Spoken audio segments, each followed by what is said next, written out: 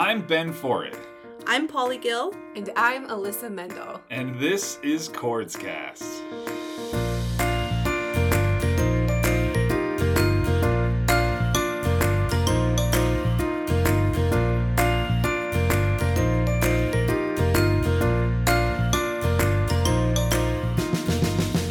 This podcast is created by the team at the Coordination of Rare Diseases at Sanford, or CORDS for short, which is a rare disease registry working to tie together patients and researchers, no matter their condition and no matter where they are in the world.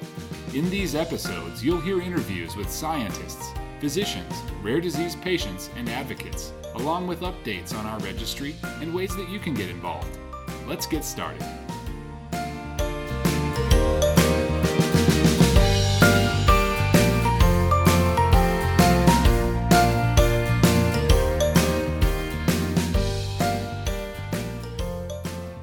Everyone, and welcome to another episode of Chordscast. As always, my name is Ben Forrid, and it's a pleasure to have you here with me today. First and foremost, Happy New Year to you and your family. I hope that you had a great holiday season, and that 2020 is off to in a great swing for you. To all of our research friends out there, I hope your year is filled with grant awards and publications. And to all of my advocate friends, I hope that all of the time spent raising awareness for your community pays dividends. Here at Sanford Research, the CORDS team is gearing up for a busy year. Kicking it off in a couple of weeks here in January, we will be having our first webinar of the year. This will be done in conjunction with the National Alliance on Mental Illness, NAMI. We'll have speakers that focus on caregiving and we'll just talk about the comorbidity between mental illness and rare disease.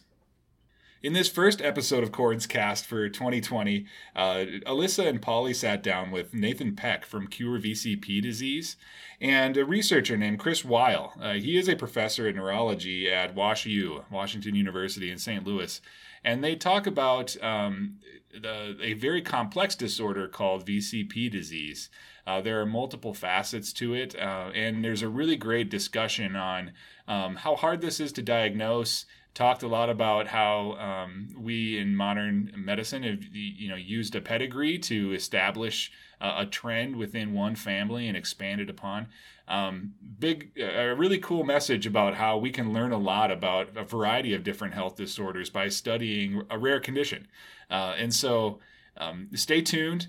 I hope that you get out a lot out of this, and as always, let us know if you have any questions.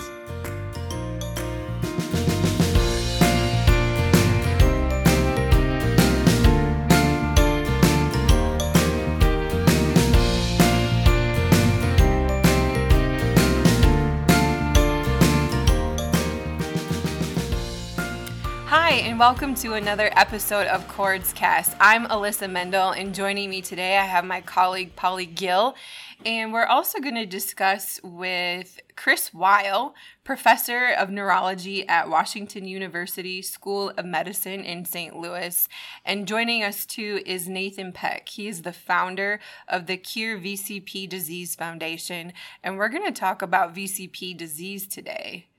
So to get us started, Nathan, why don't you tell me a little bit about VCP disease and what is your connection to VCP disease? Sure. Yeah, so VCP stands for the valicin-containing protein. It's the P97 gene, and it's a diseases that are related to a mutation or variant of the VCP gene. I grew up with this. It's an adult onset autosomal dominant disease. So my mother was a carrier of the disease, and I got it from her. And I have two uncles still living with the disease and an aunt that also had the disease. So 4 out of her 6 of the 6 siblings developed the mutation, and we think her grandmother or her mother was the carrier of it. So my mom, about the time I went to college, started showing symptoms, which there's some different distinct phenotypes of it, which the most common one is inclusion body myopathy. So it's a muscle weakness. And again, it starts in late 30s, early 40s. And I'm also a patient with the disease. And we started this organization back in early 2018, just trying to organize the patient population and bring awareness and education efforts to the neurology, rheumatology community. Oh, thank you for that. And Chris, can you tell me a little bit about your connection with VCP disease and just in general a little bit more about you? Sure. So I'm a neurologist by training and then did a neuromuscular fellowship, and I see patients with hereditary muscle diseases in our clinic. And then I also have a basic science lab where I study mechanisms of muscle disease. And I started studying mutations in VCP as a cause of a form of inclusion body myopathy, as Nathan discussed. Started studying that about in 2004. So whenever the gene was identified in this disorder, I started studying it in the lab and seeing patients with the disease as well. In fact, one of the first families that was identified with the disease mutations actually was just across the river from St. Louis and actually had been seen in our clinic. So we had a direct connection to those patients clinically. And then me being interested in starting an academic research career, started focusing on this disease and the disease mutations and how they lead to muscle weakness, as well as some of the other phenotypes associated with it, which we should probably touch on at some point. And then have had kind of sustained funding for the last, decade for studying it. Thank you. That's kind of crazy how that first identified family was just right across the river from you. What a coincidence there.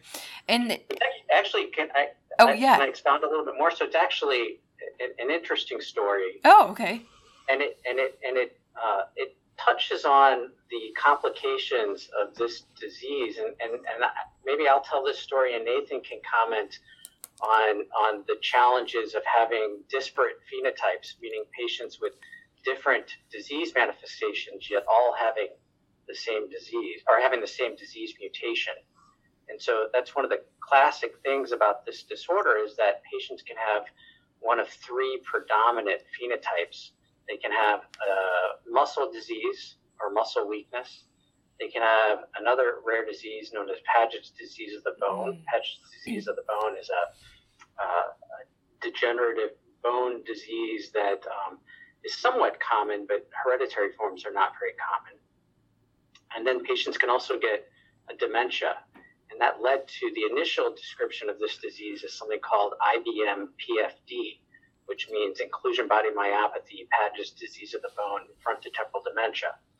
And so you can imagine trying to figure out the genetics of a disorder in which you see a patient in clinic and you say, hey, does anyone in your family have muscle weakness? And they say, well, no, but my mom's got Paget's disease and her mom had dementia. And trying to put that together within a single disease was quite challenging. And so I give a lot of credit to the investigator that really did the work of identifying the gene, which is Virginia Kimonis, and being able to piece together these kind of disparate phenotypes into a single disease. And so the story really is that the very first patient, for the first patient that we saw here, was seen in our muscle disease clinic, and we asked him, does anyone in your family have anything similar? He's like, no. It was basically no one has anything similar. And then a colleague who was in the dementia clinic was seeing someone else, and that patient had dementia, had no muscle weakness, and had a relatively rapid case of frontotemporal dementia. And that patient also said, no, I don't have anyone in the family that's similar. Well, it wasn't until kind of a conference of kind of discussing things, finding out that actually those two individuals were first cousins. Oh, wow. And it was then recognizing even more so within that family that there were, I have the pedigree, I have to think about what it is, but 40 patients, I think, 20 of them had either Paget's disease of the bone, frontotemporal dementia, or inclusion body myopathy. And so that was really kind of the first large family, but it was really kind of this serendipity of how of people being seen in different clinics. And I joke about this in a way that I think will resonate with Nathan, which is that, I don't always talk to my other colleagues about, me talking with the dementia folks as someone that's interested in muscular dystrophy. That occasionally happens, but we don't interact that much. And I certainly don't interact with people that do bone disease. And so this is, not only in the clinical space, but I think Nathan might be able to comment on the advocacy space, but also even in the research space. It's hard for all of us to get together and communicate because I don't often, think about these other types of phenotypes sometimes. Yeah, no, and it's a challenge. I mean, the very first conference we ever went to was the rheumatology conference to talk to people about Paget's disease. And my mom, she had the inclusion body myopathy and the Paget's disease of bone, which there are treatments for the Paget's disease of bone. But I've been tested for Paget's. I don't have it. I just have the inclusion body myopathy. And in my family, there's a mix of the Paget's with the inclusion body myopathy, but we've never seen the frontotemporal dementia in our family. Yet some of the families that we've spoken to, that we've reached out to, the only phenotype is the frontotemporal dementia. And we haven't even mentioned that, and Chris's point about the disparate phenotypes, I mean, there are some hereditary ALS patients that have the VCP mutation or variant. There are some hereditary Parkinson's or Parkinsonism that have the VCP mutation in Charcot-Marie Tooth. So it's in a small percentage of those populations, but that's what makes this really challenging and difficult, and where our efforts have just been about bringing awareness and letting people know, because my family was misdiagnosed as limb-girdle muscular dystrophy because the symptoms look very similar. In the beginning, we've had a lot of patients that it's been multiple sclerosis or inclusion body myositis because the symptoms look very similar, but the science is different of what's causing it. So it's a big challenge. I guess I hear challenge, but I also see when I think of studying the research and the mechanism of disease, I see opportunity in that research on VCP disease is not just going to give us information on VCP disease. It's going to give us information on, as you said, dementia, Parkinson's disease, hereditary neuropathies, inclusion body myositis. And so in some ways, that's the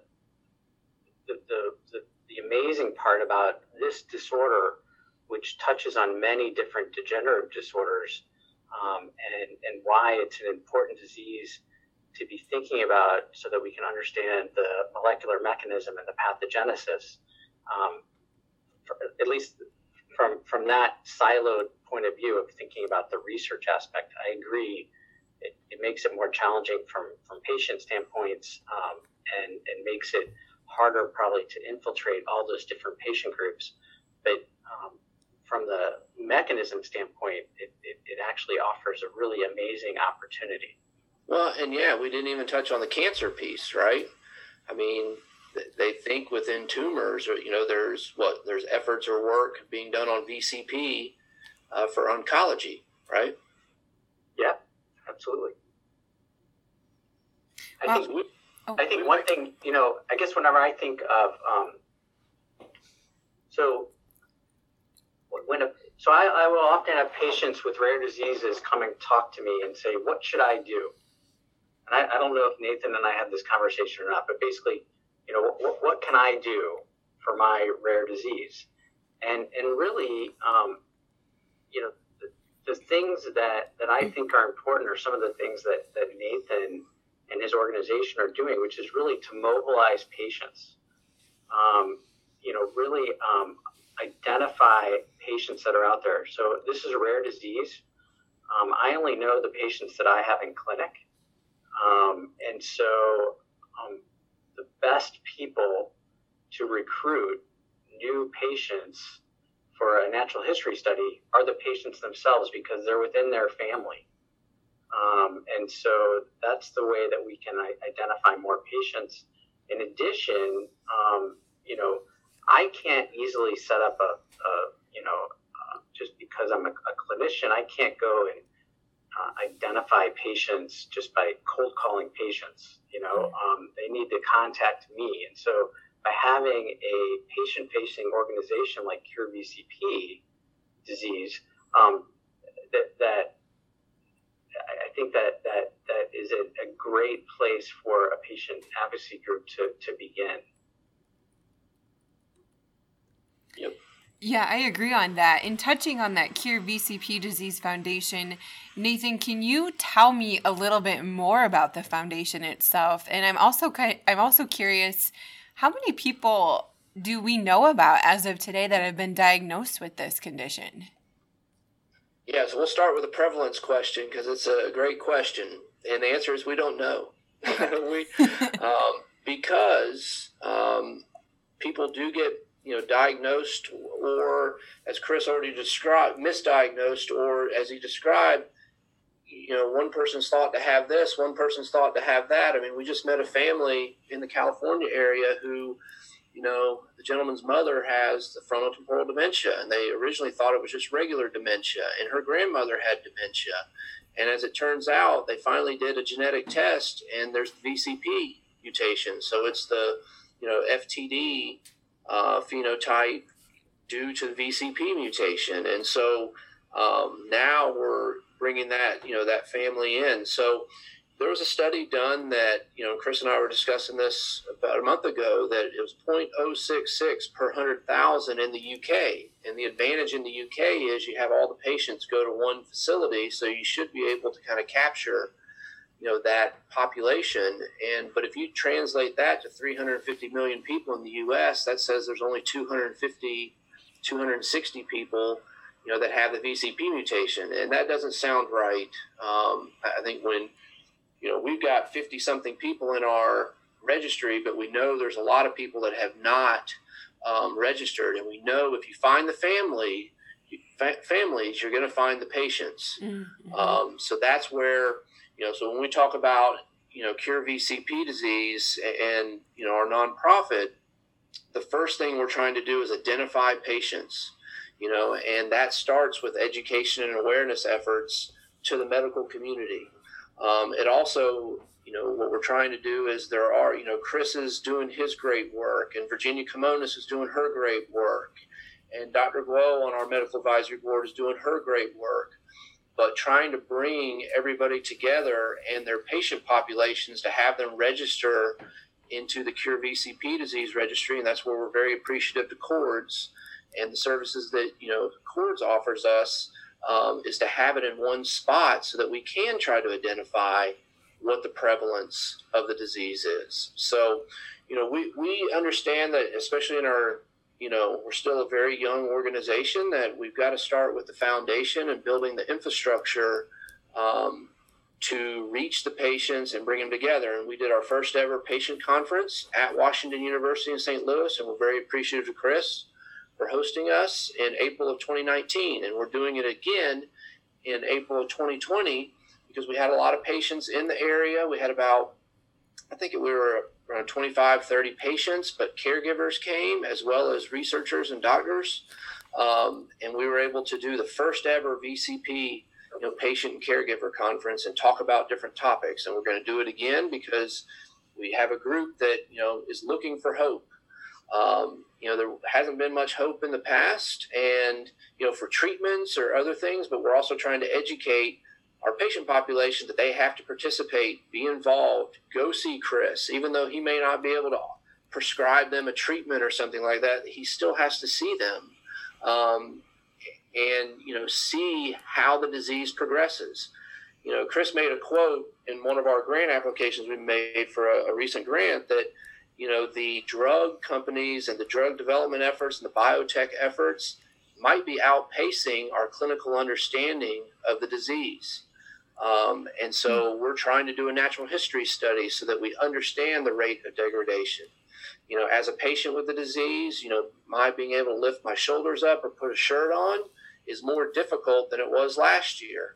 But again, we have to be able to measure that scientifically, and that's, we are trying to do that longitudinally in our in the CORDS registry as well. So, but that's a little bit about Cure VCP. No, that's great. And Chris, from a researcher standpoint, why is it important to have patients enroll in the Cure VCP disease registry with CORDS? What does that do for a researcher like you?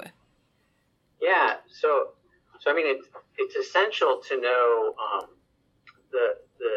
So what I always say is, it's even sometimes challenging to explain to a patient what a natural history study is and why it's important. Because what I say to a patient is, I need to understand how you're progressing in order to do a treatment trial. I need to understand what you can do today and what you can do in a year, and whether that's walking 6 meters, whether that's climbing a timed stairs. I need to be able to understand that. And often a patient will look at me and say, well, I'm right here in front of you. Like, I'm the person, it doesn't make sense to them because they're like, well, I'm progressing. You can look at me. And what people don't understand is we really need to know what that looks like in a cohort of patients, in a population of patients. What does that look like in 100 patients? Because then I can start to, if I do a treatment trial, often in these treatment trials, we would all love to have a therapy that made somebody stronger or made somebody better. And I'm not saying that shouldn't be the goal, but what if we have a treatment that slows progression? What if we have a treatment that slows decline? What if we have a treatment that delays onset? And so those are really viable options as well. And if I don't understand, not on a single patient, but if I don't understand in a group of patients how somebody progresses or how they progress as a group, I can't design a clinical trial to see if my intervention works. And so I think that's the reason why a registry, as well as developing that into a natural history study, is important. I think the other thing that's interesting about rare diseases and how we need to start thinking about registries and outcomes and things of that are, how do we the model for a natural history study is to bring the patient to you and then spend a day putting them through different functional tests and then having them come back 6 months later. And in some ways that's sending them to a specialized site. So having them come to St. Louis, having them come to the medical center, challenging to get to, not the most patient-friendly place. Any academic medical center is not the most patient-friendly place. And so how do we do that from afar? And are there more innovative ways we can think about it? And I think questionnaires, functional rating scales that we can do, patient-reported outcome measures are going to be really important things to start thinking about in rare diseases. Yeah, I would agree with that. So what I hear is, for researchers such as yourself, you need to have the information, people sharing about their symptoms and their condition for you to understand it and to, like you said, maybe find those treatments that can slow down the progression of that condition. Can I make another? I was going to make another comment, and I'm going to put Nathan on the spot a bit too. Sorry, Nathan. Bring it. I love it. I just, Nathan often asks me, you need to get your patients to register with CORDS. We need to get more patients in the registry. And I just want to, I think it's important. So how can I do that? And what do I do? So I see a patient with VCP disease in clinic, and it may be a patient that's had VCP disease for 10, 15 years. And I tell them, you need, this is a great new organization. This is a great, website. You need to register on it. And I'd say probably half the time they do it and half the time they don't. The other subset of patients is patients that I just make a brand new diagnosis on. And I say, this is the disease you have. They're wrapping their head around all of the issues. And I say, hey, and there's this organization, and what you really need to do? You need to register on this website so that you can enroll in the registry. And I guess, and my guess is the hit rate on that is probably 50%. And then I tell them, and you know what? Can you get all your family members to do it too? And so in some ways, I don't know if putting the onus on the physician to do the outreach, it's challenging. I guess I would ask Nathan's personal experience on, that type of interaction initially with the physician and how I could ask that question in a way that meets the patient where they are at that time so that we can increase kind of enrollment in registries. Yeah, so, no, it's not entirely, it's all of our responsibility, but I think the doctor or physician brings credibility to the conversation and, kind of a reassurance that this is the right thing. I mean, certainly data and people's security and, HIPAA, people are worried about that, and, should be concerned about it, but the doctor, or physician explaining the why, why it's important and what can happen out of it, I think, brings credibility to it. What we see, and certainly, from my family's experience is because there wasn't a treatment, a lot of families don't want to deal with this. They've seen family members, because it's an autosomal hereditary disease, autosomal dominant, hereditary disease. They've seen family members. They see how ugly, this gets, how debilitating it is. And a lot of people just don't want to deal with it. And so what we're trying to encourage is, we're trying to bring hope, to the patient population. And we can't instill false hope, but, and some people want to get involved, some people don't. But usually within families, there's one champion or one family member that, is kind of the go-getter or, tries to rally everybody together. And that's who we have to touch and try to implore to get other family members to participate. And, certainly within our disease, because it's adult onset, you have another generation that's going to be coming along that might or might, have the disease, might or might not have the disease. And so they need to be aware and educated that an organization exists that can provide support or help them or educate them. But they still have to go to their doctor, because that data and, it just being seen, is really important. So I don't know. I don't know if that answers it, but, I think it's important for all of us to be doing it. It's not it's not just all on the doctor's shoulders to do it, but the doctor also sees the patients, and we can't, unless somebody comes to our webpage or it's a person that refers somebody to us, that's when we can kind of help them. And, we've had a lot of patients that have come to us. They didn't know what this disease was. And so now, they can at least relate or, hey, yeah, we've had similar symptoms or similar stories. And that's what we try to do through our patient conference as well. Yeah, thank you for sharing that. I wanted to know if a patient did want to find out more information about your organization, Nathan, what is the website that they could go to? Yeah, so our website is www.curevcp.org. It's Valicin containing protein for VCP. We also have a presence on Facebook. We have a presence on LinkedIn.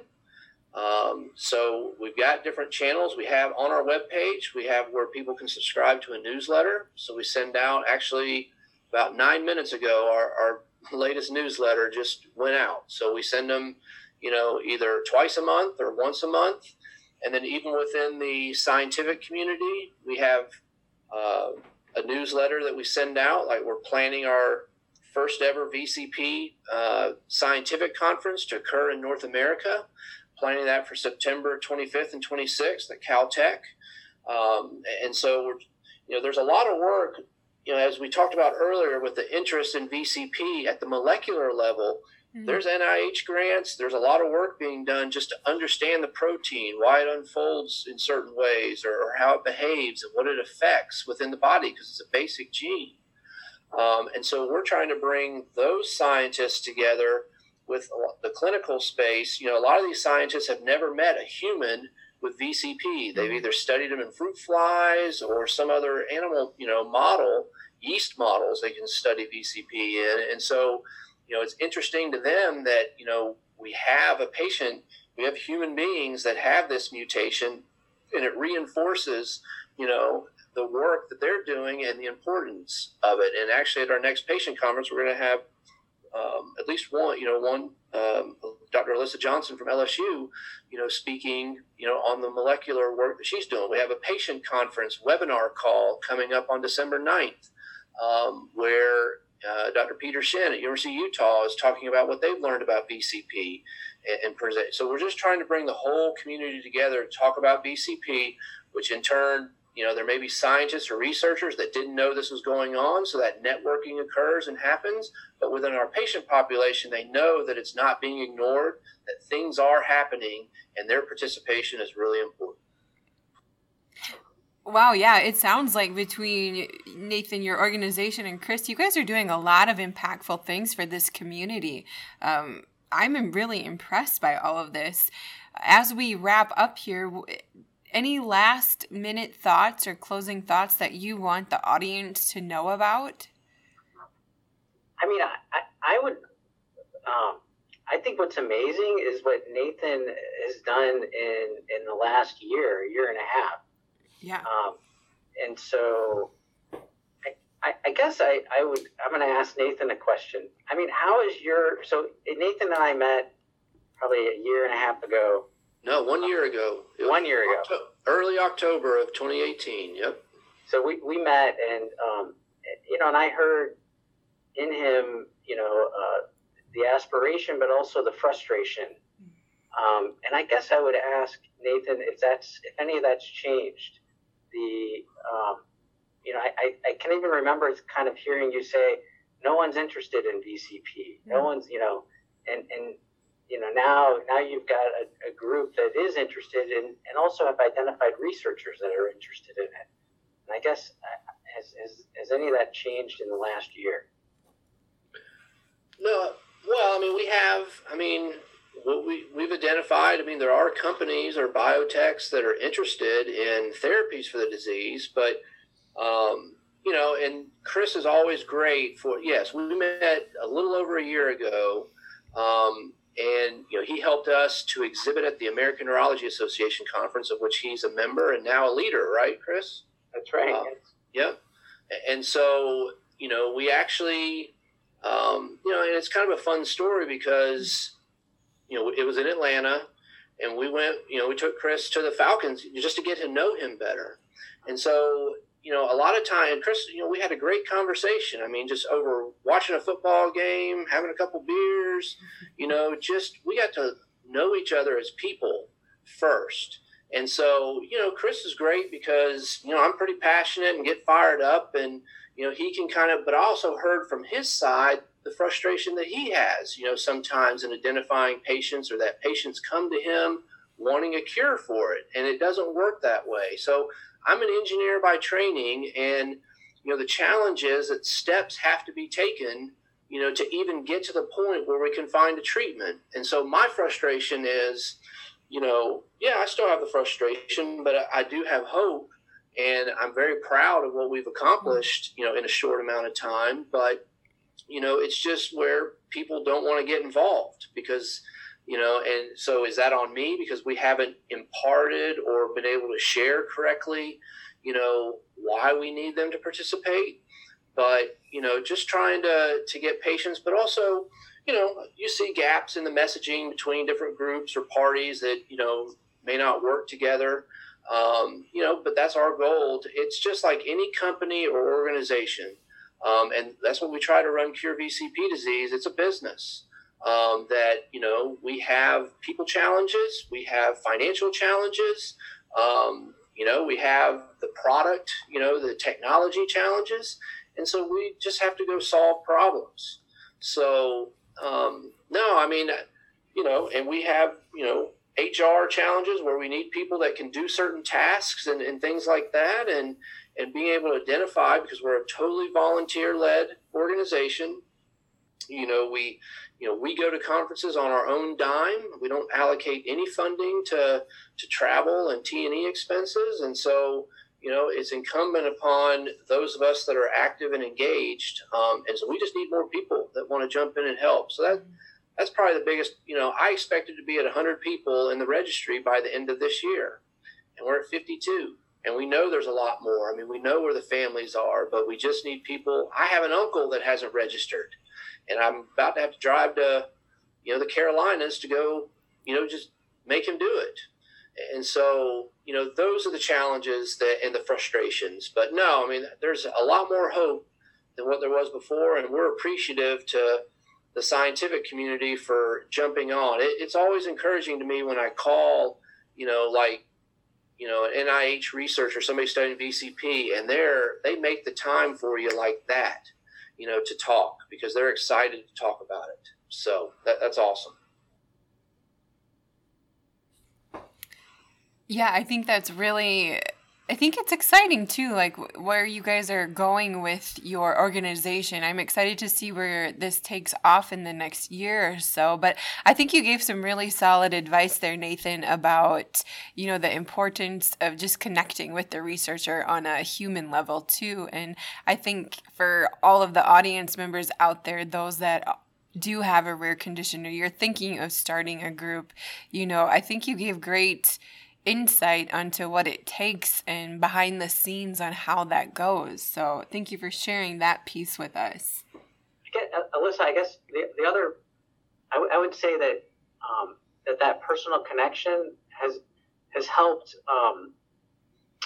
Nathan has been very able to listen to, I think, even understanding how an academic lab works, where my priorities are, to make sure that I have sustained grant funding so that I can fund the, career lab technician in my lab who has a family. Mm-hmm. That there are, I have my own constraints and bandwidth as well. And I have to, fund a research program.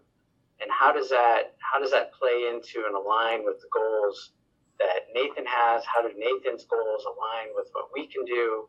And I think, having an open, Nathan's been very open to hearing how academic medicine works.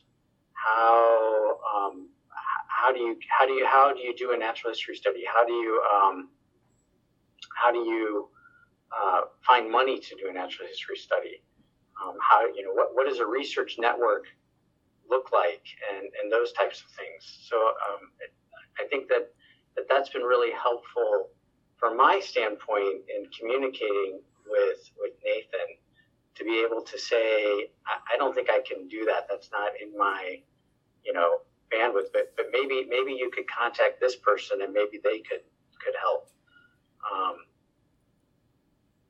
Yeah, I think we've gotten to, we've got trust between Chris and I. I mean, I consider Chris a friend, if anything. I mean, we're hopeful that, he has major breakthroughs. But if anything, we're here, and that's the credibility that we've tried to establish as an organization, is we're not coming to doctors wanting something.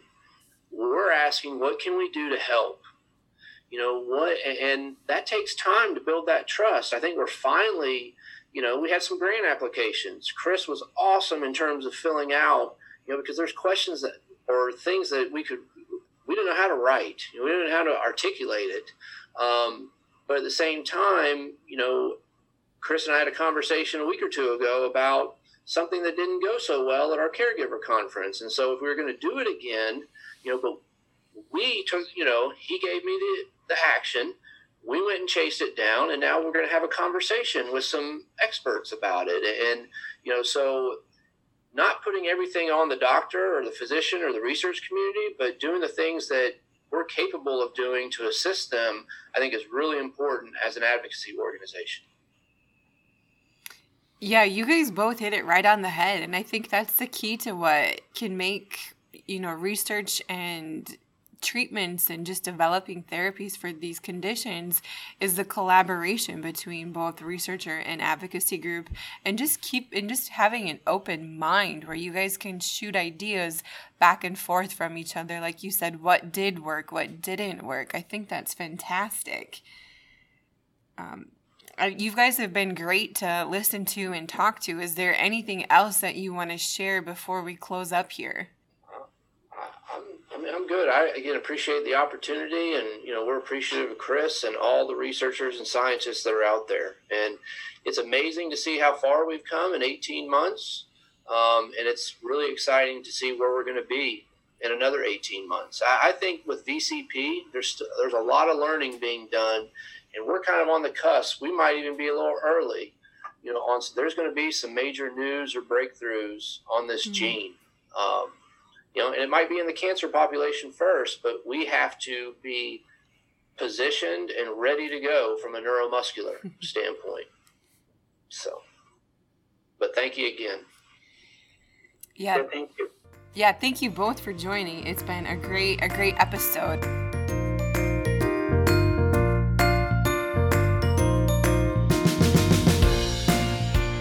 Thanks so much for listening. The theme music for CordsCast is borrowed with permission from Scott Holmes' song, So Happy. To learn more about Sanford Research and our registry, Chords, visit us at sanfordresearch.org/chords. We'd love to hear from you. Send us your questions, comments, stories, or feedback to chords@sanfordhealth.org. Find us on Facebook or follow us on Twitter @SanfordChords. The content of CordsCast is not intended to be a substitute for professional medical advice, diagnosis, or treatment. Always seek the advice of your physician or other qualified healthcare provider with any questions you may have regarding a medical condition. We'll see you next time on CordsCast.